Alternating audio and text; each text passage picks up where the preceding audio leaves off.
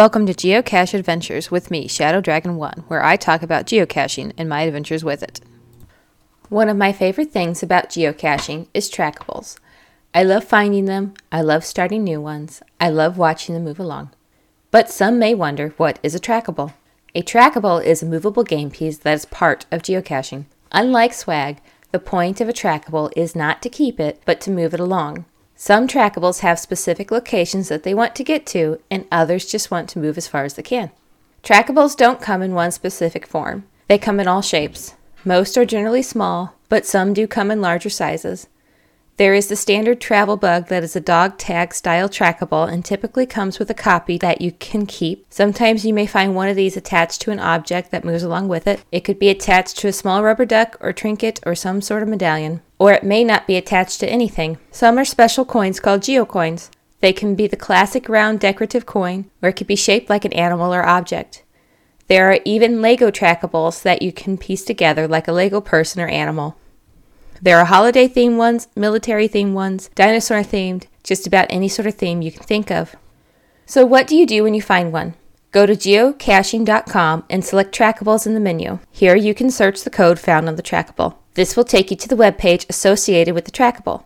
Here you can find out the trackable's current goal and view any pictures that may have been posted associated with it. From there, you can decide if you want to move it along or not. If you move it along, add an entry log and mark it as grabbed. If you choose not to move it along, you can still have the option to log it as discovered and leave it there. Either way, you have an option to add it to a watch list. If you do this, you'll be able to receive email updates when it's moved or discovered by somebody else and watch its journey unfold. Unlike swag, you do not have to leave a trackable to take a trackable. You can swap out trackables if you want to, or you can gather up a few to move along at the same time. The choice is up to you. If you decide to help a trackable along, there are two types of logs you can do. The first one is a drop. This simply means that you left it in a geocache. The second is a visit or dip. This means you have brought the trackable with you to a geocache but did not leave it there. These dips allow a glimpse of where the trackable has been between drops and are great for caches that are too small for the trackable to fit in, like micros and nanos, but you can log a dip for any size cache. How long should you hold on to a trackable before moving it? I've heard different rules for this. Some will tell you 2 to 3 days, some will say a week. The official rules from geocaching.com says 2 weeks. If you're going on a trip and want to take a trackable with you to drop it off, but it's 3 or 4 weeks out, it doesn't hurt to take the trackable, but consider noting it in your find log that you're waiting a few weeks to take it with you, or send the owner a private message to let them know. It's a simple courtesy so the owner isn't wondering what happened to it. If you take a trackable and it somehow gets lost, you should send the owner a note as a courtesy so they know what happened. If you're interested in starting your own trackable, the first step is to obtain one. A good place to start is looking for one on geocaching.com. You can also find some on Amazon and other third-party vendors. Let's just say you bought one on geocaching.com. You place your order and in a few days your shiny new trackable shows up in your mailbox. Now what? The first step is to activate the trackable. To do so, go to the trackables page on geocaching.com and select Activate a Trackable link. In addition to the tracking number printed on the trackable, the code that will be used by others to log it, your trackable may have come with an activation code. Type the information in the appropriate field and hit the Activate button. If your trackable didn't come with an activation code, or if you've lost the code, or ordered multiple trackables and managed to mix up the codes before activating them, there is a link you can use to retrieve the activation code using the tracking number. After your trackable is activated, you can edit its web page. On the trackables page, you can add information about the trackable and set a goal for it. The goal can be anything from getting it to a specific landmark or geocache, to make it to as many countries as possible, to move it as far and fast as you can, or anything you can imagine. You can edit the trackable's goal at any time, so if you can't decide, you can always leave it blank and add one later. If you don't set a goal, then it'll just go where people take it to. Once everything is set, your trackable is ready to be dropped in a cache. Once it's dropped, it becomes a waiting game until another cacher finds it and moves it along.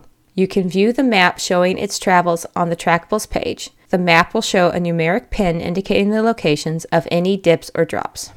Warning, this part of the show contains spoilers for the cache that is about to be discussed. The cache was called Dr. Evil's Face Your Fears, The Graveyard. Cache ID GED7YMHC. Difficulty rating 2, terrain rating 2. The description read, Dr. Evil's Face Your Fears series of caches will highlight common phobias, fears, that many people have towards common everyday things or objects. Some phobias are steeped in years of conditioning and survival instincts. Some fears come from childhood experiences. Some fears are just irrational but cause anxiety and reaction nonetheless. Dr. Evil thought it would be interesting to create some caches just to see how caches would react to certain phobias. Each of the caches are designed to exploit, expose, and trigger a phobia response, assuming the cacher has that phobia. Many cachers will have no issues with these caches, and some may decide to just DNF and walk away. Dr. Evil may add to the series from time to time as he gets a notion to. Good luck facing your fears. This cache contains several phobias into one cache since all of these phobias are often intertwined with graveyards and cemeteries. Chimetrophobia is the fear of cemeteries and is more common than one would think. The fear originates from a place where dead bodies are buried, thus triggering a reminder that one day we will all be laid in a cemetery somewhere.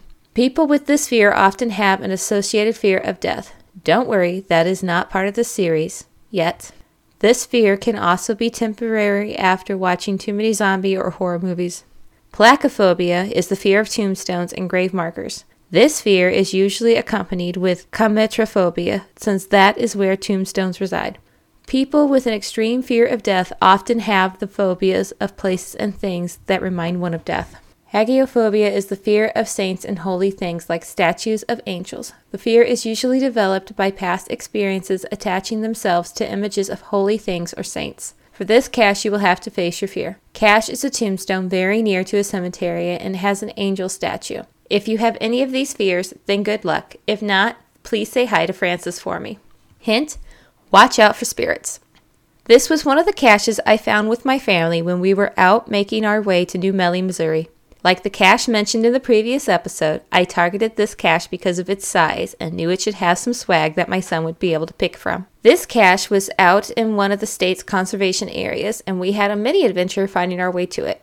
We were using Google Maps to get there, and it tried to take us on a direct route to the cache area by way of an access road that was locked and for authorized personnel only. We found a spot to pull over and looked at the map. After a few minutes, we found our way to the main entrance of the conservation area. I navigated while my husband drove, and we slowly wound our way to the cache. The road led us to a parking area near a lake. We would have to hike around to a wooded area to find the cache. The three of us climbed out of the car and donned our bug spray before heading out on the hike. It was about a quarter-mile hike across the levee to a wooded area. When we got there, we carefully picked our way around poison ivy to a small cemetery called Othelna Casleo Cemetery. We poked around a bit and soon my husband spotted it. It was a wooden tombstone that said R.I.P. G.O. Cache with an angel statue next to it. The top came off and inside was a lock container full of trinkets. My son picked out a toy, and we left one in its place. I also left behind a trackable I had recently bought before this caching trip. The trackable was a Signal Fabergé Egg 2020 coin. The goal for this trackable is just to see how far and fast it'll be moved. It's been about 3 weeks since I placed it, and as of the time of this recording, I'm still waiting for a notification that has been moved along. Hopefully someone will find it and move it along soon. Until then, I have a few other trackables I'm looking for places to drop them at. Go to geocacheadventures.org to check out the trackable gallery and view images of trackables that I own and have discovered. You can also find a link to Ode to Trackables, a poem by me, Shadow Dragon 1. You have been listening to Geocache Adventures with me, Shadow Dragon 1. Feel free to reach out to me on my geocaching profile page, Shadow Dragon 1, or at geocacheadventures.org. I hope you've enjoyed this episode, and thank you for listening.